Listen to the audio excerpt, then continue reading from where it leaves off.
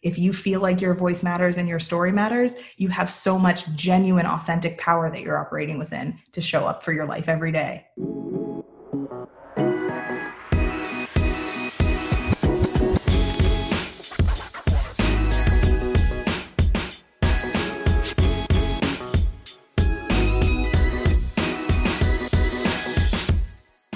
And welcome to I'll Go First. I'm your host, Jessica Minhas, and I'm the founder of I'll Go First.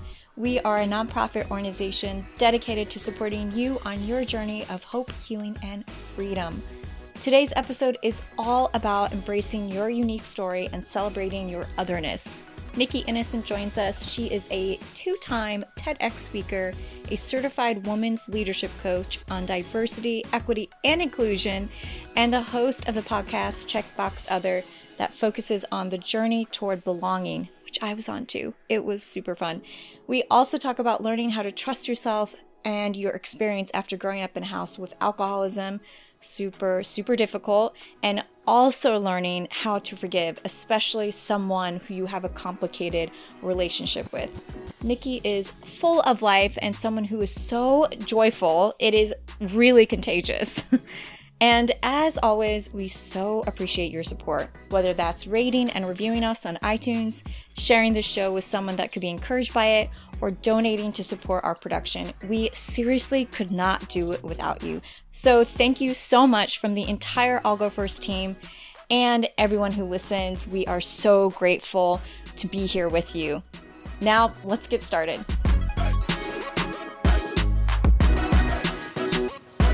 So you were saying earlier we met a year ago. Yes, a year ago last week. That was so cool. Yeah. Yes, so we were at the Marie Forleo book launch, and it was a hip-hop, music, dance, motivational tour across the U.S.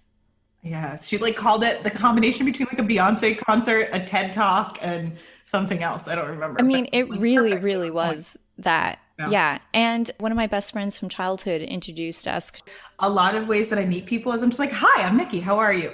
And now that I'm thinking about it, I was doing that on the school bus at school too when I was younger. So that's how we met. I walked up to Jennifer. We were standing next to each other at the bar. And I was like, hi, I'm Nikki. What's your name? Oh my gosh. I love it.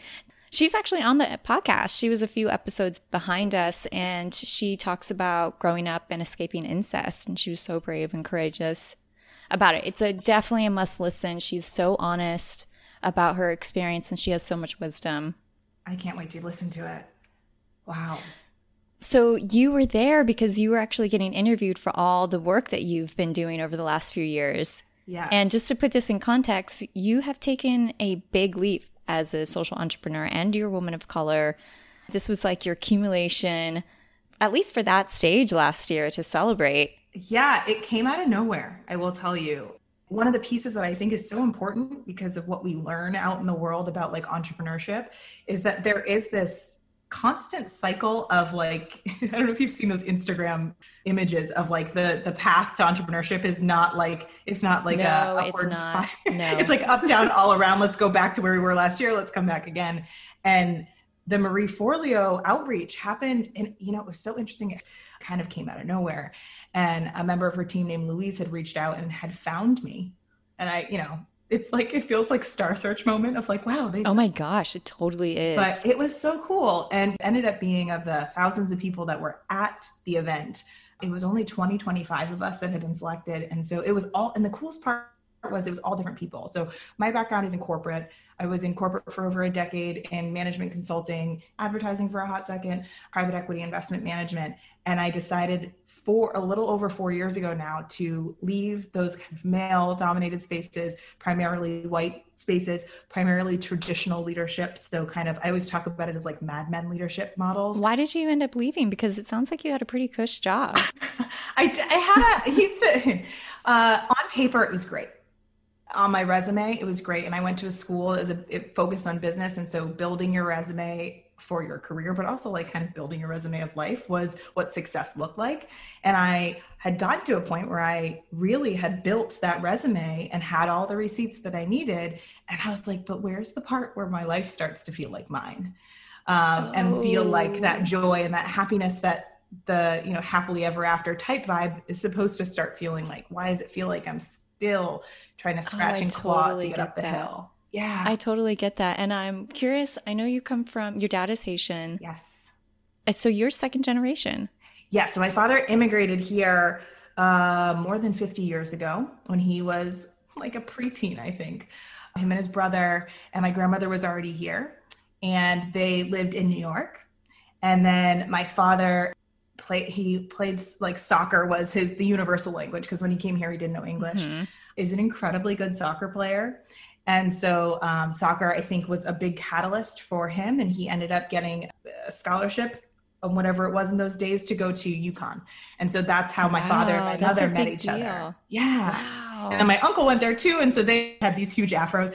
And so in Connecticut, I don't know how many people are familiar with Connecticut, but it tends to not be the most diverse place in the world. And that's kind of why I bring it up, because you're coming from a second generation family, you're biracial. Yes. Did the work hard ethic, did that come at all from growing up? Yes, from both of my parents in different ways, I think. So yes, my father coming here as an immigrant, but also just he is somebody that my memory of him even working. So as a child, he had gotten injured and torn his ACL, so he wasn't playing professionally by the time I was born. But I just remember, I don't even know if he took a day off of work in the 20 years before my siblings were born, and my siblings and I have a decent gap between our ages. And I just remember not even really thinking that people did that. He loved what he did. And he worked in group homes with adults that had severe disabilities. And most of it was physical. Some of it was mental disability as well, but living in group homes. And so he was there each and every day and loved it so much that work, my view of what my it blended together. It was a very different experience when I then got into corporate. You mentioned that your mom was also very work oriented. What was that about? Well, I think so. My parents were divorced when I was 3. And so I think my mom, being a single mother, I was there for a primary part of the week. My father was still very involved in my life. It's so weird. Even in my 30s, I think of Tuesdays and Thursdays as the days that I used to hang out with my dad. So even when I talk to him, it's Tuesday, it's our day, I love that you have such a great relationship with it. I do. It's divorce in general is such an interesting thing. And I'm sure so many people that are listening, knowing that we have, 50% was the rate when we were younger of people's parents being divorced. It's something that can be very traumatizing for folks, and it can be really difficult. Sure. And I think it's funny, we talk about privilege a lot when we're talking about diversity, equity, and inclusion work, but I also, and that's identity-based stuff a lot of the times. And primarily, especially right now, we're talking a lot about it from a racial perspective. But I also think that it's important to understand the privileges that you have that others might not, and not I'm better than, or, any of that, but just understanding that the standard experience for a kid of divorce was not for their parents to necessarily be kind to one another and to put them first, and to really my parents. Did you guys have a good relationship? Oh my gosh. I know. And it's something that was, again, so normal for me because they were my parents, and that they always were amazing. What friendly. A blessing. And it wasn't creepy friendly either. Right. It wasn't oh, there was this flame that wasn't, was never realized. It was that my parents had decided that they were going to work together to parent me. And I think that has cascaded through other relationships where my stepmom has been extremely, participating person in my life from when I was a very young age. And so it's incredible. I think it's permeated through a lot of it. Yeah, that's amazing. Wow. Yeah. I wish weird. That was the case for a lot of people. I know. I wonder, because you're so joyful and you're so rooted in yourself, and your face. Nikki's giving me this face of surprise right now for those of you listening. And I just feel that groundedness when I talk to you. And so, you were able to take this risk from corporate. And I'm curious if maybe that was a part of having that root that was quite deep. Yeah. I think there's a part of this that, and I don't want to I always, in the same way I was talking about entrepreneurship isn't this magical thing. It's not the Facebook story every time. I don't want to act as though being a child of divorce is a wonderful thing either. There were hard parts to it. The privilege that I talk about is this kind of through line of love, right? And this through line of feeling as though my parents were there for me, but it was a hard thing. And being an only child in that experience, I think is part of what this leap from corporate to kind of doing my own thing. I have had this experience of being the only person in the room because I was the only child, and having to kind of be a little bit more mature and older, being in a lot of adult situations. So even as a young kid, I think I knew how to kind of operate in rooms independently. And I think that that is something that I will tell you 5 years ago, I would never have put those things together. But looking back, and after a lot of therapy and a lot of coaching and a lot of self-work, I think there's a lot of just inherently who I am and my makeup that I've learned about that has contributed to that ability to kind of bet on myself, even though all of the messages that I received in a corporate space that wasn't necessarily set up for me made me feel as though maybe I shouldn't really believe in myself. Maybe there's something wrong with me. So I think those two things paired next to each other was a really interesting juxtaposition to then say, you know what, I'm still going to just leave the safety of this and try something different, because I have done all the right things and it's not leading to the life I want. It's leading to my bank account being okay, but it's not leading to the life I want. And I'm 30 years into this, and I don't want to spend another 30 years to get to a spot where I am now. I want to be able to have a life and relationships that really feel fulfilling. Part of your work is really in diversity and inclusion. I can see how that's rooted in your own experiences as well. When I look at you, you are half Haitian, you are half white. We've talked a little bit before about what it means to be a person of color and be ethnically ambiguous, where you could be mistaken for different races that you aren't. Yes. I've been mistaken as Italian, as Syrian, and I'm flattered. Thank you so much for welcoming into your community. But also there was a very large component of that, and still now, where it's like you weren't enough of this one and you weren't enough of this other one. And a big part of the diversity and inclusion work you do is about labeling. I'm wondering, when did you realize that you were different? Oh, well, I think I've always known I'm different a little bit. Right. And I think there's a part of it that it's how you view that difference. A lot of times we receive messages, especially as women and women of color, that our differences need to be hidden and we need to become the homogenous version of whatever is the model version of a woman or a person of color, or just somebody that is successful or somebody that achieves whatever within our capitalistic patriarchal structures that we've got. I talk about in one of my TED Talks crying in the bathroom stall at work because I didn't want anybody to see. So you talked about me being joyous and whatever. I made that face because I've been in there when I'm not, right? So there's a part of me that's like, oh, it's maybe not everybody gets to see those pieces. But I think I realized that there were so many people around me that were doing just as much as I was, if not less, getting further ahead. And I kept trying to figure out how to pass whatever version of success that things look like. And I started to feel myself exhausting myself over and over and over again. So often we're trying to be the model version of whatever we think success looks like for our life. And that tends to include detaching from the parts of ourselves that are truly who we are. What I hear you saying is really about that moment of reckoning with yourself. And I think a lot of people aren't comfortable with that. I know it took a long time for me to come around to wanting to look at the parts that were difficult, admit that they were difficult, and then look at it. And then what do you do with that? One of your quotes that I love is to think we're always going to be stuck in our stuff is limiting and unfair to yourself to live up to that kind of life. Yes. So I'm wondering how you were able to reframe it. I would say two things though. So it is to recognize yours, right? Recognize yours and understand there are going to be icky parts of it. And a lot of the reason we don't look at it is we've been taught not to really look at the parts that make us uncomfortable. So trusting that you are strong enough to look at those uncomfortable parts is really important. But as you look at those uncomfortable parts, you will see that so much of how you're operating is based on the systems and structures that are around you as well. So we put so much pressure on our own selves and our own individual actions and agency. We think we have the ability to change our world by doing one thing differently yesterday or last week or last year that we stay up into the middle of the night having our anxious brains think about. And we don't give the same amount of space and processing to the systems and structures that are happening around us that make us operate that way when we're just trying to do the best that we can. So I'd like to talk to people about the fact that, yes, it is important to give yourself the grace and compassion to get a little uncomfortable and look at yourself. And the great part is that you actually see parts of yourself that are wonderful as well. that you don't necessarily get to see, because when you shut the door, whatever's behind the door, you don't notice. There's good stuff there too. And most of the time it's more good than it is bad, but you're so afraid of the boogeyman in the corner that it takes up the whole room. I think that the other part of just really understanding that so much of how we look at ourselves is through the lens of so many things that are outside of us. My therapist one time, she and I were talking about control. Yes. And I was talking about how I want to change something, and if only something that XYZ would change, and these are things that are impossible to change. So of course she was like, you have to learn to accept and all that good cliche nonsense that's very true.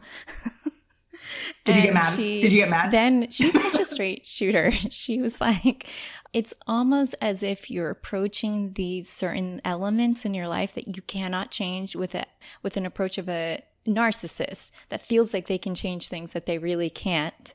And so you're saying that you're omnipotent, but you aren't. So check yourself.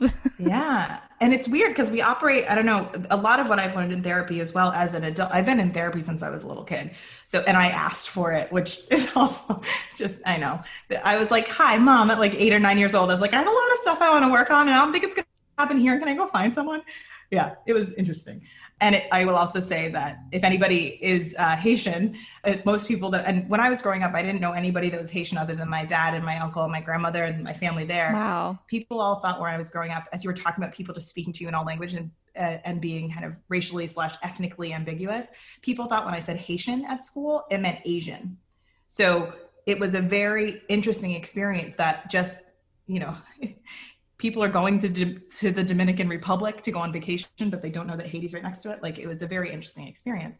But I mentioned that because a lot of people that I've met in adulthood are like, wait, so didn't you grow up in a Haitian household? We don't talk about this stuff. And it was a reaction that I actually got. I remember my father was like, why do you need to go talk to someone? Talk to me. And I was like, no, see, I need to learn how to talk to, like, there's needs to be that outside piece. You were so wise. You were like a little prophet. I was a little too old for my britches a lot of times. Yeah. But yeah, I think therapy and the reframe in therapy is so important. The other part of something that I've learned a lot about when I'm handling those moments where we feel like we've kept them behind the door because they're scary is that a lot of times when we process the spectrum and we stay in the extremes of the spectrum, and the goal is to kind of get to the middle. So a lot of times with this control, it's either that we think we have all the control with every breath we take, no matter what we do, we're going to tip the scales of the world, or we feel completely futile. Like, no matter what I do, I have no control, and just, the waves are going to wash over me. I can't do anything. I'm going to drown here. And the middle is understanding where you have control and where you don't, and allowing yourself to release the need for control, but also take action in your life that you have control over to hopefully move towards the future or the next day or the next moment that you're looking for. What I hear you talking about right now is this idea of trust, and trusting yourselves and trusting the process and trusting that actually these are where the boundaries are. This is the system issue. This is my issue. And how do I accept compliments? How do I own my giftings? And I just think that that's not a common thing, that a lot of people struggle with that. I am projecting, of course. I struggle with that. Project all day. Let's go. Yeah. And so I'm just wondering, how have you learned to trust yourself? Oh, I will say the entrepreneurial journey forces you to.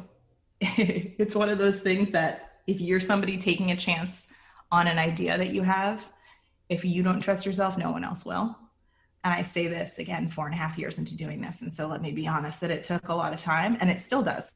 A lot of times when I'm like, why am I not just trusting why I'm doing what I'm doing? I've gotten to this point. I've gotten this far. I've learned every step of the way. But still I'm looking outside of myself for that trust. Still I'm looking outside of myself for that validation. So we've been talking about trusting ourselves even offline. And yes.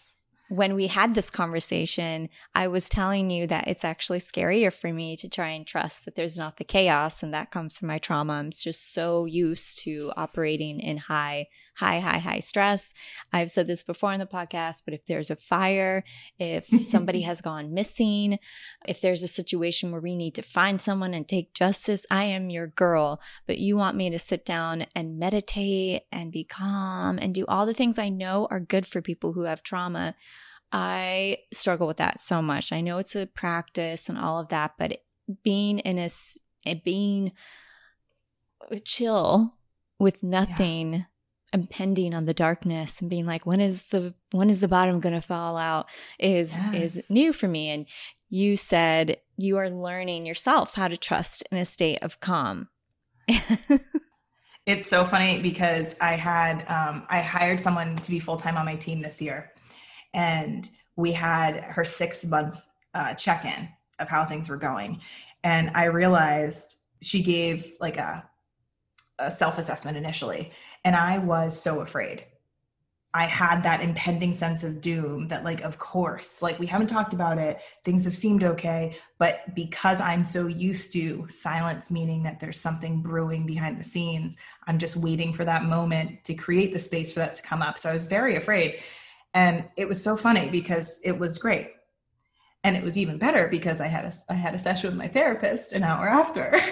And we talked about how silence and calm are not a comfortable place for me historically. I'm used to having to be on guard and really, really ready for whatever is coming and have my armor up. And so I've been doing a lot of work of like identifying the armor and taking it off slowly and trusting that I'm not gonna I have strong enough muscles behind that armor that I can handle what's coming instead of putting down the armor and just falling apart.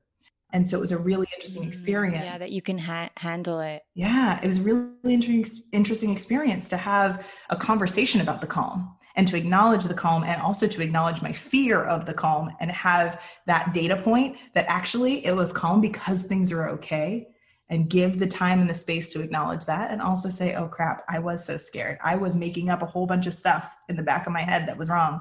But really, I have to trust the person that I'm working with. I brought this amazing human being on my team for a reason. I have to trust that if things aren't going well, that she will communicate that with me. And I think when you grow up in a household, I mean, we've talked about this before, where there's alcoholism, there's a lot of quiet and not always so quiet, but there's a lot of walking on eggshells. There's a lot of trying to avoid outbursts. There's a lot of uncertainty, especially when you're a little kid where you don't have the complexity of all the neurons and neural pathways that can help you understand the nuance, that you're so used to this silence being scary because you don't know what's going to be around the corner. Mm-hmm. And so a lot of the work that I've been doing is acknowledging those times when things are fine, but I'm freaking out, and why that's happening and what messages are there, and welcoming those messages to the party. Because they're telling you something, and it might be the version of me that was 8 years old that's telling me something, or it might be the 34-year-old telling me something, but there's something that I need to hear, that I have created all these shortcuts and hacks for that silence to mean and hold so much more weight. And that impending doom has so much invisible energy that is draining from you that you don't realize. Absolutely. Yeah, that was definitely my household too. And also trying to unravel what people are saying and what's the true meaning behind what they're saying. Because if I don't get the answer right, then this is going to be much more problematic later. I remember a few instances with my grandfather, and I've said this on the podcast before, and I don't know if you can resonate with this or anyone listening, but it is so sad to grow up in a home with an alcoholic because there's so much loss. You lose this person that you didn't get to meet. That's been really a struggle for me, just really feeling sad about it and grieving it, and then frustrated and angry. Why couldn't you just be sober long enough? We missed out on all this precious time of our childhood together. I mean, you know, parents are a part of that childhood too because of alcoholism, and then trying to give space for the history of PTSD. I know my grandfather struggled with PTSD, so trying to hold the compassion for them and for yourself with the reality. And what I hear you talking about is that you've had you've grown the ability to hold all that together. And I think that's remarkable.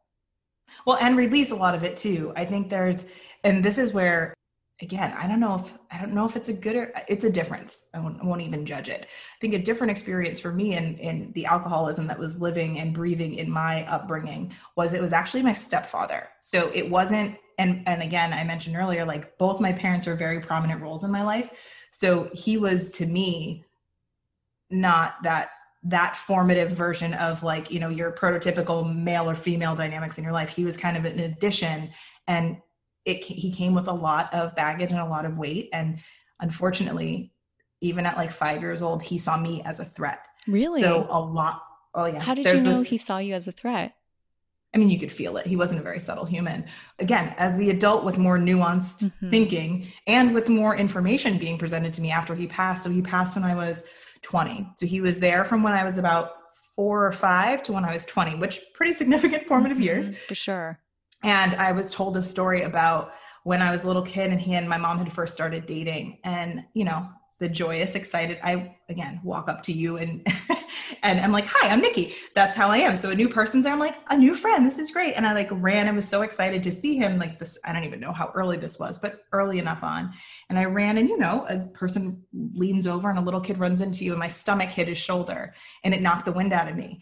And any little kid, when that happens, it's like if you fell and you skinned your knee, you would cry. I cried. And in that moment, I became his villain. I was trying to make him look bad. I was trying to take my mom's attention away from him. There were a lot of dynamics that I got, again, 5-year-old me had no idea. 5-year-old me was like, I can't breathe. But adult me saw that pattern play itself out over and over and over again. And he was part of my life for a very long time. The reason I bring it up is I don't think I really acknowledged the loss. And I don't know if it's weird because I don't even know if I'm acknowledging it really right now, in a way that felt like, oh, I missed out on this person because he wasn't that important to me in a positive way. But I think the part that is so important is he died of brain cancer. And so his body completely and utterly deteriorated in front of you. That is so painful to watch. Yeah. Was he still drinking at that time? No, I don't think so. But there's something so humbling about that experience of somebody that had been really a difficult character in my story up until that point. The humbling experience of watching a human being that was taking up so much space and was really loud and boisterous. And again, a lot of, I didn't realize at the time, but like he even had his own smell and a lot of that was alcohol and he smoked a lot of cigarettes. And so there was so much that was just inherently the character that was played in my life, that when that character changed so much, it happened around the time that 3 of my friends died in high school. And so it was this experience in a drunk driving accident. Oh my gosh. Wow. But it was this experience of really understanding. Yeah. I know. I wish I could go back and hug like a junior year and senior year me in high school. But it was an experience of really noticing like how fragile life is. And I think the parts, like knowing this like kind of character that was always really hard and difficult and made my life really, really not so great, to then see so much humanity in the struggle he was going with was such a hard thing to wrestle with, especially in my 20s where you're trying to figure out a whole bunch of other things. I think a lot of that is where those two things can kind of meet and come together. And I think, you know, anybody that is losing people, and, you know, I think where we are in life right now, there's a lot of loss and a lot of grief. That is a really complicated thing when it's somebody that you love dearly. And it's also a very complicated thing when it's somebody that you have a really complex relationship with that doesn't always have the most positive dynamics behind it. Because you didn't have a great relationship doesn't mean you don't have a whole lot of feeling around the loss of life and what the loss of that role in your life and how you kind of cope with it. Because a lot of times we have survival mechanisms, especially as we're little kids. And so how you learn to navigate after that's over is a really interesting process as well. One thing that's coming up a lot, I think when I hear your story, I think about this idea of forgiveness. You have said you must give yourself the benefit and the gift of forgiveness. Yes. And when I think back about the tenuous relationship that you had with your dad and everything that happened in high school with your friends, what did that look like for you? Well, with my stepdad, I'll just clarify. But sorry, yeah, your stepdad. No need to apologize. I just like, hey, Dad, how you doing? How do I rectify? You know, I think forgiveness it's an ongoing journey. I think a lot of times, again, when you think about like the books and the movies and all the things, it's like it's one page in the book and everything's great. And I think forgiveness is its own journey, that in the same way we talked earlier about the entrepreneur's journey that's up, down, all around, backwards again, 2 steps forward, 1 step back. I think forgiveness can feel a little bit like that too, the journey towards it. And I think there's this forgiveness and release are really important to me, because forgiveness doesn't mean that everything is great. You forget what had happened, that you're now best friends, or, you know, it doesn't mean that sunshine and rainbows everywhere. It means that you give yourself the ability to let go of the weight you're carrying around, with the thing that harmed you, especially if forgiveness is in a dynamic that we're talking about right now. That was a very traumatic experience. And I don't like to throw around trauma like it's nothing. It was a very traumatic experience. And so really getting to the spot where you understand that a lot of times forgiveness is a gift that you're giving yourself, not necessarily that other person. Whew, that felt good. It felt good to say out loud. That's hard. Mm-hmm. I think it's been hard for me to not feel guilty still. Like somehow to take ownership. When my grandfather was passing, he was still drinking, and also just watched him deteriorate over years, and then he wasn't taking care of himself. And again, like that was another part of the loss. But the forgiveness has been hard to untangle and be like, this is mine and this is his. I think a lot of it is when you have somebody in your life that has an addiction. I think a whole lot of the ways that we have these behaviors come from the stuff that we learned as a kid. For sure. And absolutely. Like ghosting. I feel like ghosting and dating is a perfect example of that. Oh my gosh. Right. That is normal. That's the way we interact with each other, by just disappearing. I think it does make it so you don't trust. We talk trust. You don't trust what you're seeing, feeling, hearing in the moment, because outside of that moment, something completely unexpected and something that doesn't align with your real lived experience of these folks can happen. And it's like, I want to be able to trust me, but I also need to acknowledge what's happening real time. Yeah. Yeah. That's been really, really hard for me to integrate. I think that this kind of ties into the integration part about how do we own our story in a full way. You were talking about trust. We're talking about forgiveness. We're talking about what's theirs, what's ours, boundaries. How are you understanding pulling it all together? I think when you're getting to a point of understanding your story, it can be pretty simple. You think so? I think so. And I think that a lot of what we put around it is keeping that door closed or avoiding the scary stuff. We know our stories, but we're so afraid. We do a lot of buffering language. We do a lot of kind of explanatory dynamics all around it to make it either palatable for people, safe so we don't offend someone else.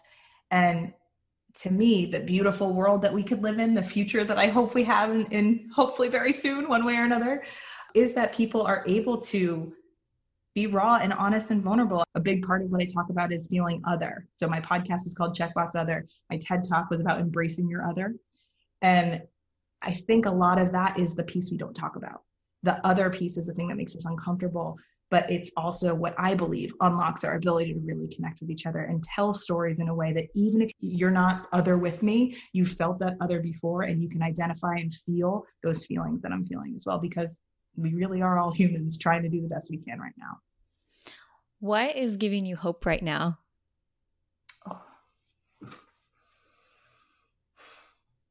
I'm going to start crying. I think one of the things that is giving me so much hope is seeing and hearing from people that you know exist, but haven't always been in front of the camera or had the microphone.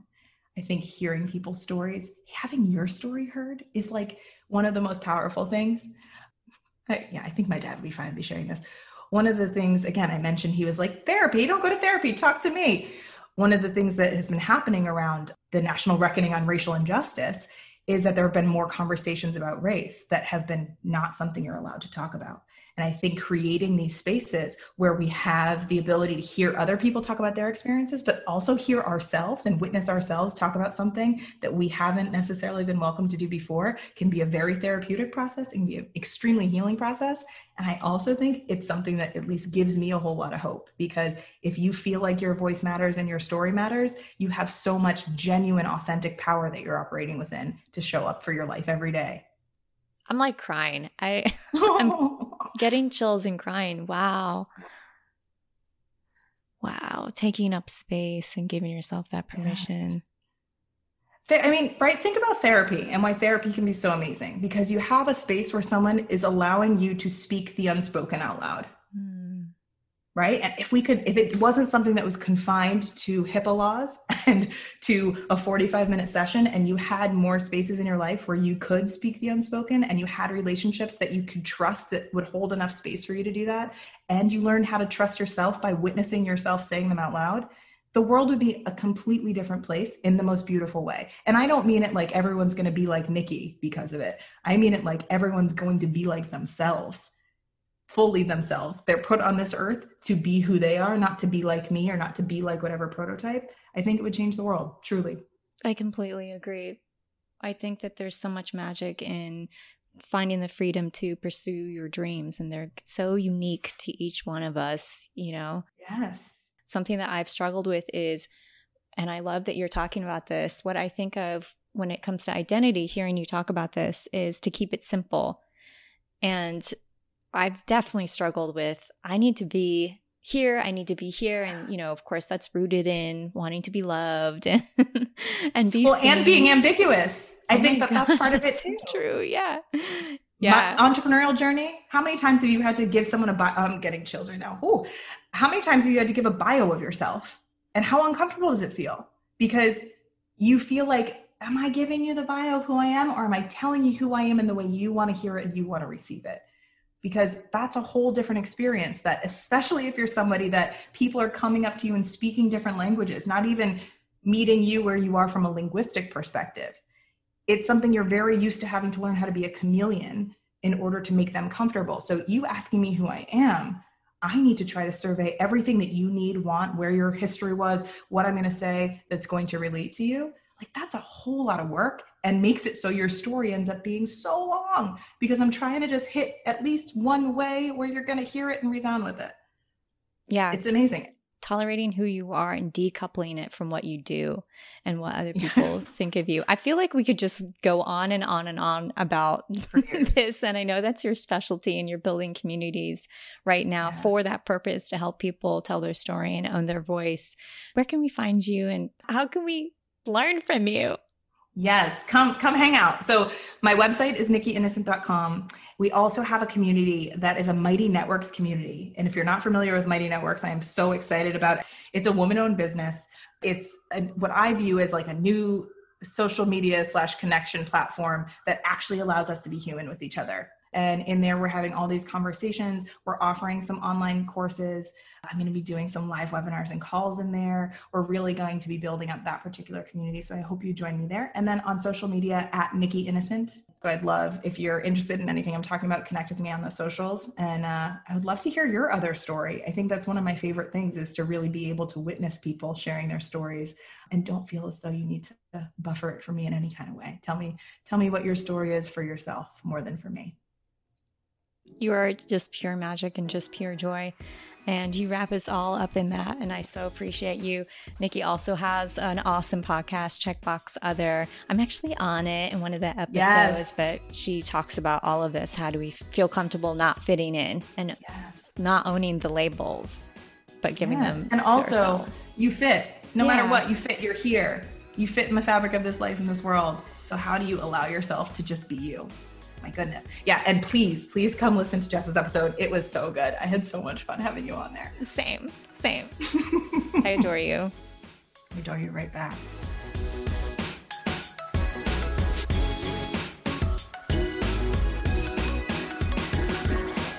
I'm Jessica Minhas, and thanks for joining us on I'll Go First. We are a 501c3 nonprofit organization. Our mission is to uplift and support you in your journey of healing. If you like what you heard, please subscribe, comment, and share. And if there's a topic you'd like us to dive deeper into, or would like to share your story with us, we are available on all major platforms at I'll Go First and www.illgofirst.com. We'll see you next time.